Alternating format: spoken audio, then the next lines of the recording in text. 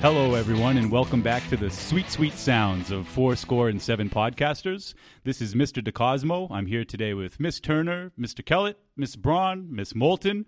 We have a special guest, Miss Brittany Burns, and Mr. McKay.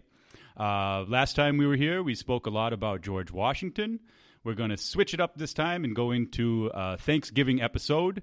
We're going to discuss a bunch of foods, the history of the foods of Thanksgiving. That'll be very different than probably what you're used to. And we'll move on to some of the actual history.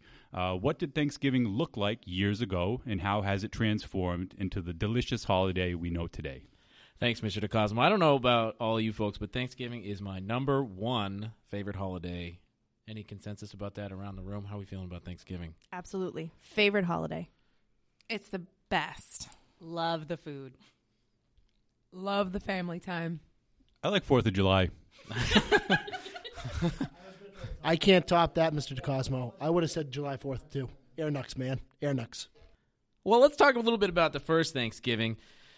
You know, I think many of us learn about this in elementary school, but it's quite likely that what we learn isn't exactly the most accurate history at that particular level. And as we go throughout school, we may kind of get a little bit more details, a little bit more context.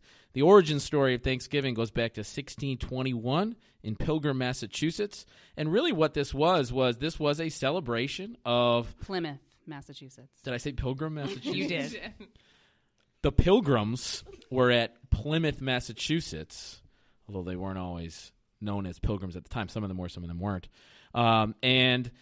This was, I guess, a celebration of a successful harvest in 1621.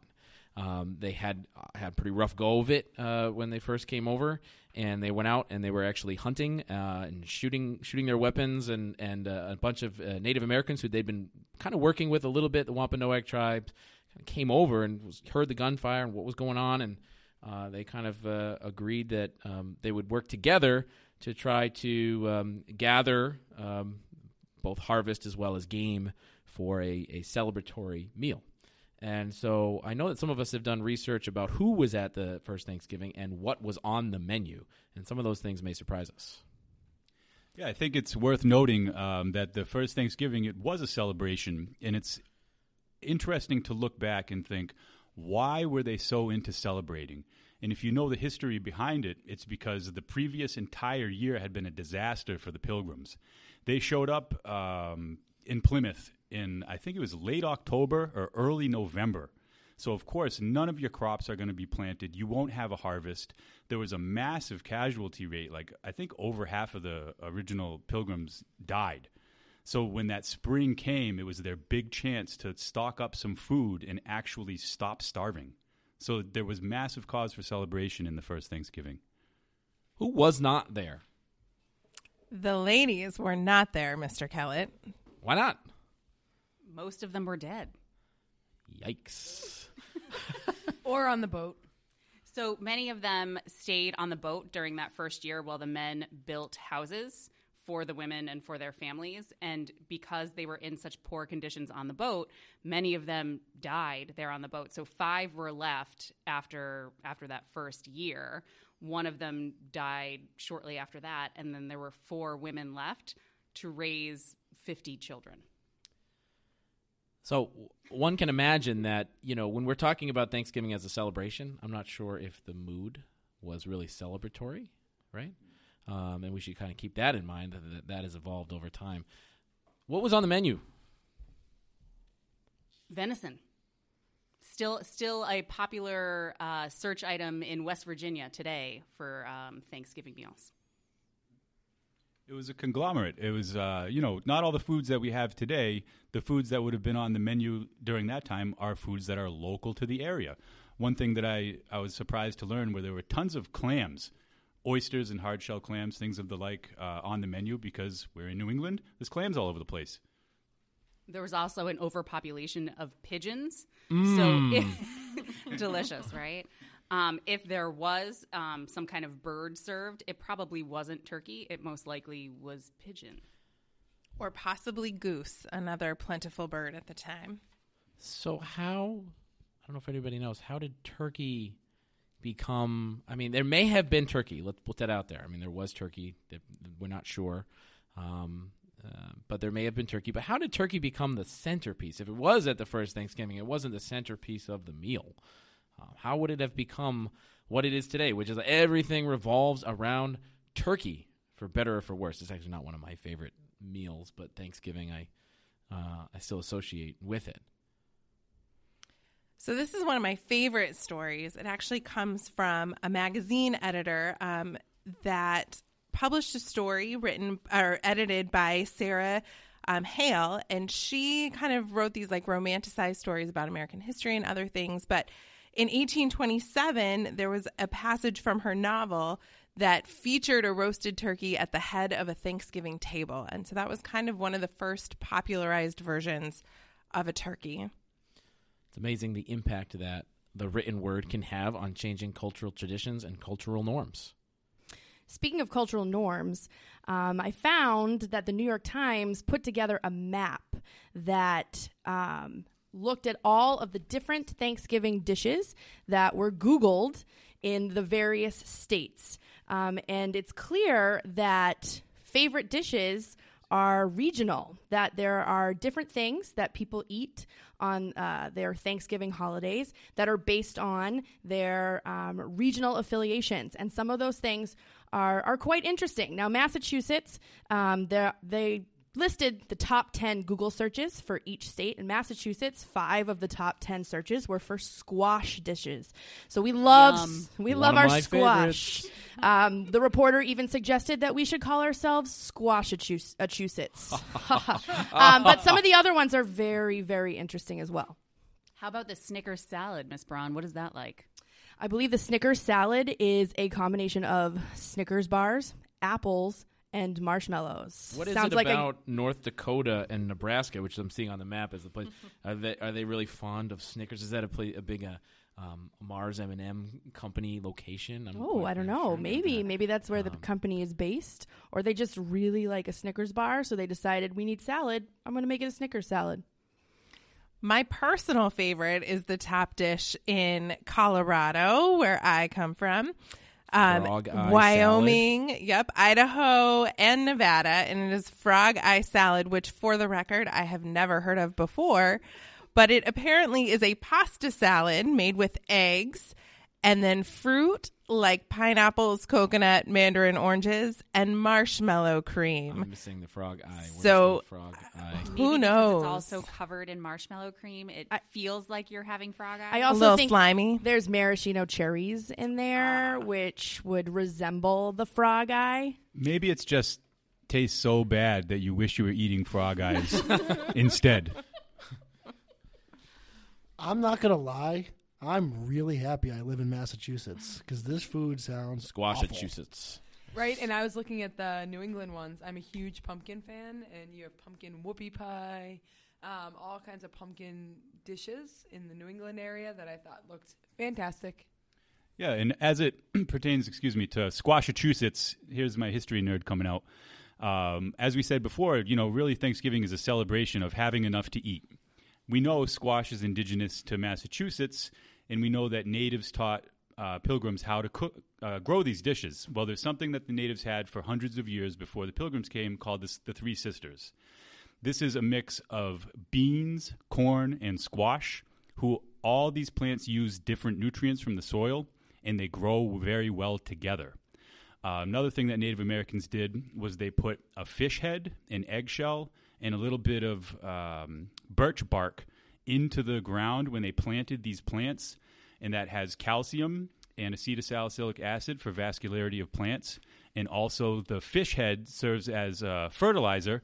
And even modern day, when I do my gardening, I use something called King Neptune's fish emulsion. So shout out to Native Americans for having it figured out that fish fertilizes vegetables incredibly well.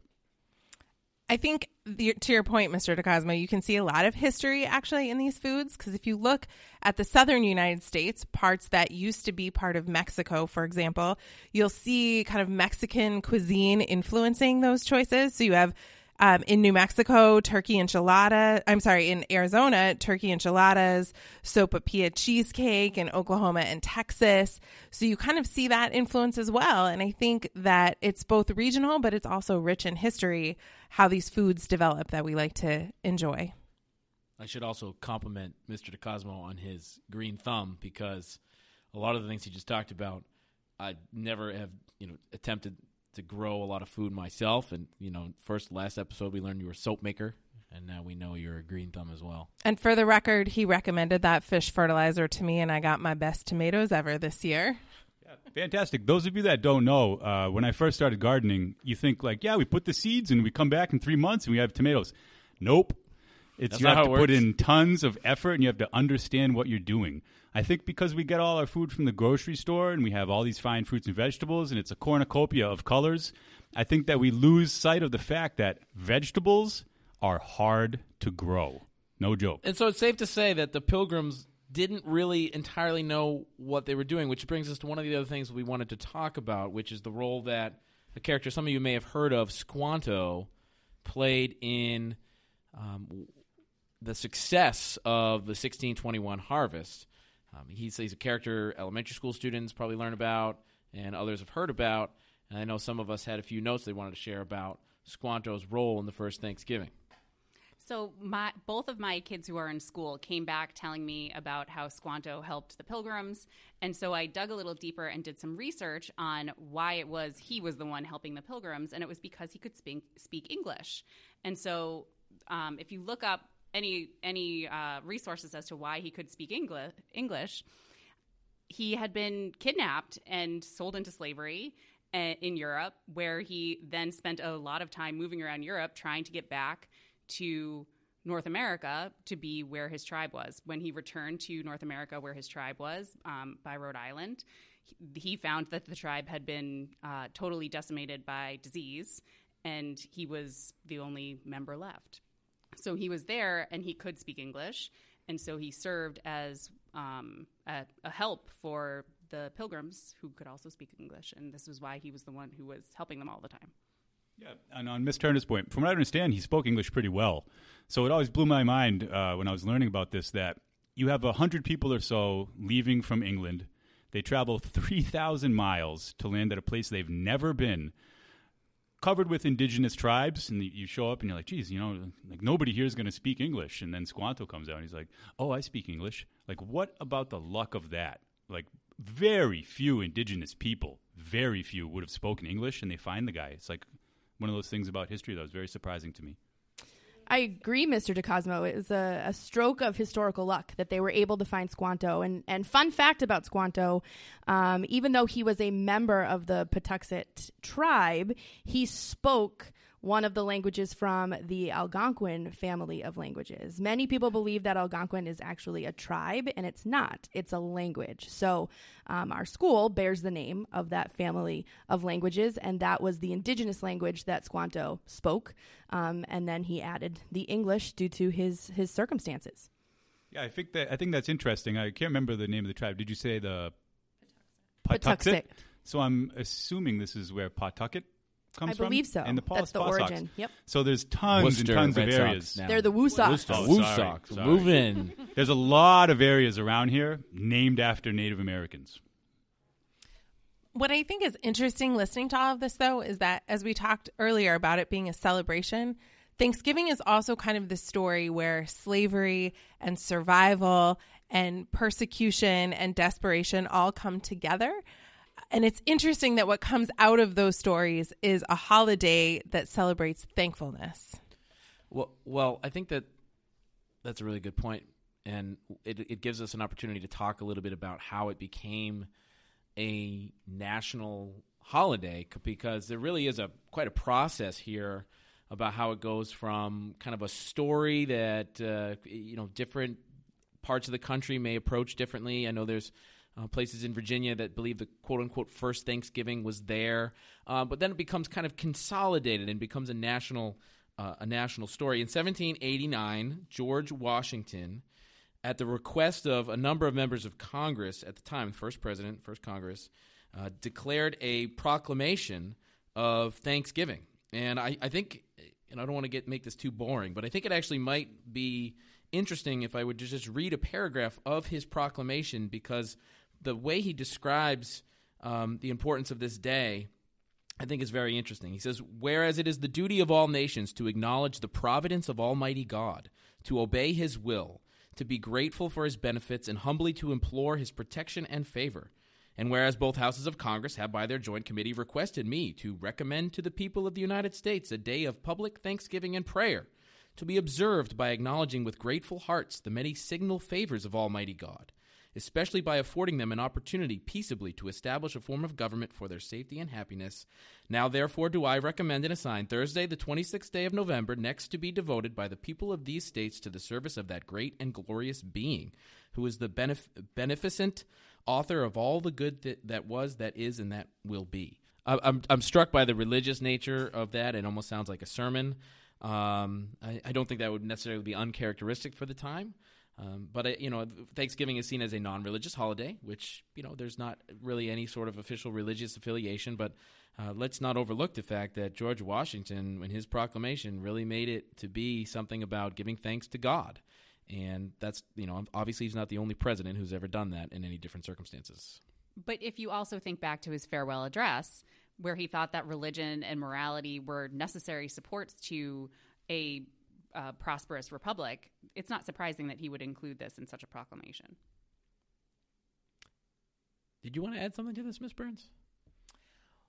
Well, a different perspective. We've talked about this kind of celebratory aspect to Thanksgiving, and Washington, and then of course later Lincoln have proclamations about Thanksgiving. I think it's interesting to note kind of some of the modern day interpretations of this. So in actually 1970, the Native American Council of New England, I think it's actually called the United American Indians of New England, founded what they call the National Day of Mourning. And this is an annual gathering that they have every day. It begins at noon on Thanksgiving Day, where they gather to kind of protest basically what was done to Native Americans through this history. And they use Thanksgiving and I think all of the imagery that we've talked about as an example of the exploitation that has happened to Native peoples. And there's another group that gathers in the West Coast. They call it the Unthanksgiving Day.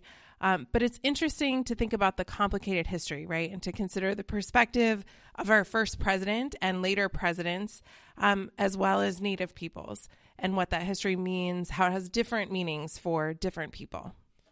And that's not to take away, I think that's a really, really important thing, the complexity of everything that we study in history. It's not to take away the joy, hopefully, that we all experience when we celebrate Thanksgiving, and the importance of the symbolism of coming together as well as the literal coming together. I mean, that's what Lincoln's proclamation was about in 1863. Mm-hmm. It was really about trying to, obviously, he didn't think it was going to end the Civil War, but it's kind of a gesture of unity. His proclamation did talk about how all parts of the country should give thanks and come together and celebrate. And certainly that, I think, is an important message of this day, and we can remember the complex history surrounding it and how it may be viewed differently by different people. And in the modern era, of course, it's taken on a life of its own. There's a whole bunch of stuff that has gone on in the 20th century, and traditions and fun that's gone along with it.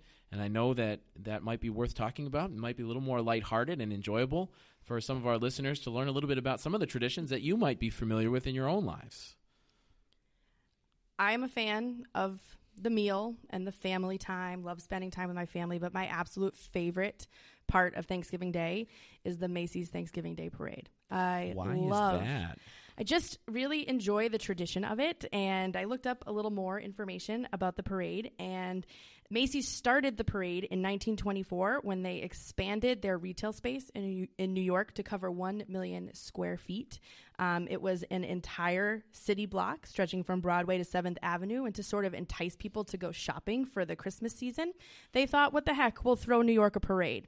So they had floats, they had people who worked at Macy's dressed up like clowns and toy soldiers, and they actually borrowed animals from the Central Park Zoo and marched the animals and the people and the floats down 6 miles worth of parade route. And that was the first Macy's Thanksgiving Day Parade. And it has now taken on a life of its own. It wasn't meant really to celebrate Thanksgiving, but it is now associated with Thanksgiving. People were most annoyed by the animals who did not appreciate being marched around in the cold for 6 miles. They roared and made a lot of noises. So they switched out the animals for the large balloons that we associate with the parade today. And fun fact, after the parade, they used to let those giant balloons go. And they would go wherever they wanted to. And if you Contributing to the garbage. Yes. Where but did if they you end up? I don't know, but if you found one, you won a gift certificate to Macy's. So it became an intense competition that, in addition to the environmental issues of just letting the balloons go, the competition to find them caused them to have to stop that tradition. So, At what point do you think the Macy's Thanksgiving Day Parade will be renamed the Amazon Thanksgiving Day Parade? Does anybody think that's in our future here? Right after Lord Bezos completes his takeover of the entire planet, I would say. If anyone working at Amazon is listening to this, we're just kidding. We're totally just kidding. Also, if you work at Macy's, we're kidding. Might have to cut this part out. But there are some other modern traditions. I mean, I don't know, traditions or just curiosities. It's pretty frequent. You'll probably see it on the news this weekend that the President of the United States is going to officially, if that's the right word to use, pardon. I think it happened this morning. It happened this morning? He already pardoned? I think so. Okay, I missed it. Well, obviously, it wasn't as big of a story as I thought. But the president for a number of years now has had I guess you call it a event where 2 turkeys that have been donated to the White House from a local turkey farm are given a presidential pardon, and they live out their lives Inside the White House. No, No? I don't think so. There was a really great movie about that. I think it's called Freebirds, if anyone's looking for a little Thanksgiving watch. Also a great Leonard Skinner song. That's a tradition that apparently, there's a little bit of confusion about when it started. I suppose some people think that it started during Harry Truman's administration, when during the 1940s there was a push to have poultryless Thursdays, and there was a lot of outrage from people involved in the poultry industry, and they started sending gifts, hens for Harry, to the White House in protest. As a side note on that, Mr. Kellett mentions Harry Truman. This is, right about the time frame, right after World War II, right after FDR. FDR is famous for freedom speech. They have freedom from want. And the famous Norman Rockwell painting symbolizing the freedom from want is a giant turkey being placed on a Thanksgiving table. It's a great painting. That one in particular, I think that it kind of sums up what the iconic sort of idea, right? Norman Rockwell is trying to represent an ideal in a painting, and that's what he's like, how am I going to represent how people view Thanksgiving and happiness? Well, it's a family having a turkey. Can we just imagine for a minute, though, crates of chickens and turkeys being delivered to the President of the United States at the White House, right? Well, the big issue, Ms. Burns, was that year when Truman and the government were attempting to promote poultryless Thursdays was that Thanksgiving, Christmas, and New Year's Day all fell on Thursdays. So the big 3 of turkey holidays would have been turkeyless, and people were not having it. I can see why. That's a major cultural shift. So a lot of the tradition of giving gifts to the White House by the poultry industry continued, and 1980s is when the official, sort of pardoning of the turkey kind of gained steam. In 1989, George H.W. Bush, while he was kind of going through this little silly little pardoning exercise, with an animal rights activist nearby, said, "Let me assure you, this fine Tom turkey, that he will not end up on anyone's dinner table, not this guy. He's granted a presidential pardon as of right now, and allow him to live out his days on a children's farm not far from here." Just for the record, I do teach government and politics. There is no actual official mechanism for pardoning turkeys. This is just, I guess, for fun or amusement. When they pardon the turkey, do they just wing it? Gobble, gobble. We have one more topic we'd like to cover, and that's football. There's only one person for this topic. Hello. Hey, Mr. McKay, how you doing? I'm good. I've just been enjoying this historical conversation and trying to learn as much as I can about Thanksgiving from you guys. Well, I appreciate that. In fact, I would second the point is that a lot of the things that our co-hosts here have brought up are things that I spoke about things I was comfortable speaking about with. I think we all learn from one another, and I hope that the people who are listening to this can learn from all of us together, because I think it's a great way to just kind of hear the voices of a number of teachers in the same place. Even us as educators can learn, and I felt like today I sat back and I wanted to hear some of the stories and some of the ideas, and I walked away just overwhelmed with the amount of information you guys are talking about. So I feel very excited. I can't wait to go home and listen to the podcast. Download, share, like it on SoundCloud, Apple iTunes, Spotify, you name it. Yeah, we're going to be famous. But there's one topic that I am not an expert on, but it's a big part of Thanksgiving, and I think a lot of people would agree that it's a big part of Thanksgiving. For whatever reason, after the meal, I help clean up, obviously, but then I kind of migrate over to a couch or a recliner of some sort and put on a Detroit Lions football game. And I'm not a Detroit Lions fan, and yet every single year they play the Thanksgiving Day football game. Yeah, football is an interesting sport when it comes to the tradition of Thanksgiving. I think if you ask people what they thought of Thanksgiving, football would be something that would come to their minds, particularly here in Massachusetts or in this part of the country. But, speaking on what you said, the Lions were one of the first teams to play on Thanksgiving, thanks to the foundation that was established by the people in the NFL in 1934, it looks like here. They took on the Chicago Bears in their first matchup on Thanksgiving. And typically when you watch on Thanksgiving, you see that, Thanksgiving football, I think, represents a lot of tradition and heritage in this part of the country.